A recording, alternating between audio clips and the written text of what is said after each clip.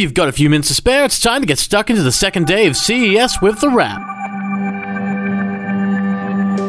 For January 9, the second day of CES 2018, you're tuned into The Wrap, Australia's fastest technology roundup. And this week we're live from Las Vegas for CES 2018, the Consumer Electronics Show. If you don't know, this is where most of the year's technology will be launched, setting the stage for gadgets like TVs, home theater, headphones, gaming, and more, and computing is playing a big part of what today is all about.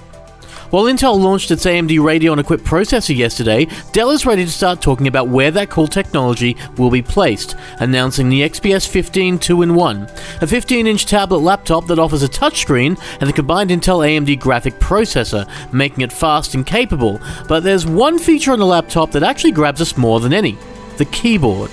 Maybe it's because we're writers, but a good keyboard is one of those things that can make or break a laptop for us, and we're particularly intrigued by Dell's idea of what a good keyboard could be, with a maglev keyboard used on the XPS 15. It essentially has keys that magnetically sit on the board as a way of cutting down on space and parts. And Dell isn't the only company with a new computer today, because HP is ready with a new 15-inch Spectre X360, HP's take on the 2-in-1 category with 8th gen Intel Core technology at the heart. Though with HP you're going to get two choices. You either can take the AMD Intel hybrid chip, like the Dell has, or you can get an Intel chip and NVIDIA GeForce chip separate. And it's your call, depending on the type of hardware you need, there could be differences.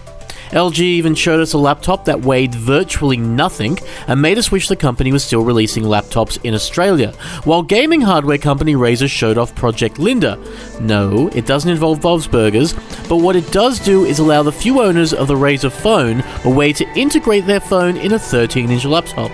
Now, we're certain we've seen this kind of thing before, because a few years ago, Motorola's Atrix did something very similar. Perhaps it was before its time, because Razer seems keen to try this sort of thing again, though with its own take.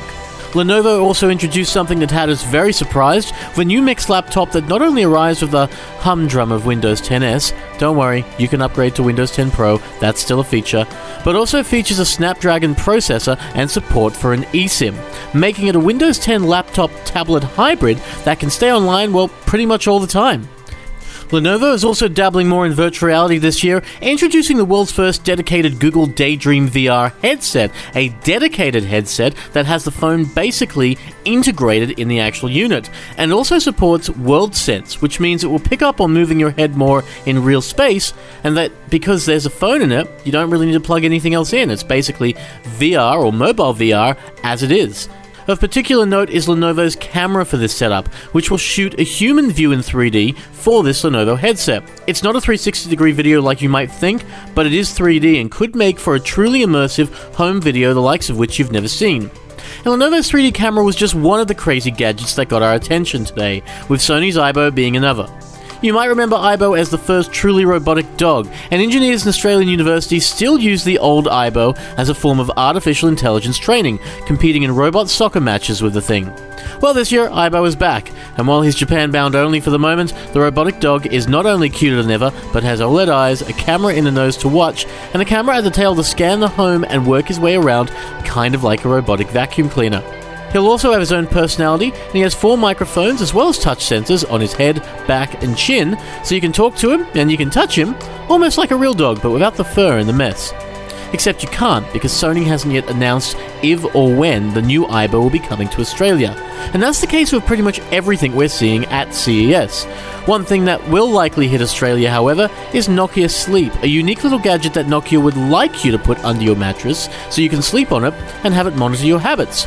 Now, if you happen to suffer from sleep apnea, or you're a very heavy snorer that just hasn't taken that test yet, it's possible that Nokia Sleep could help.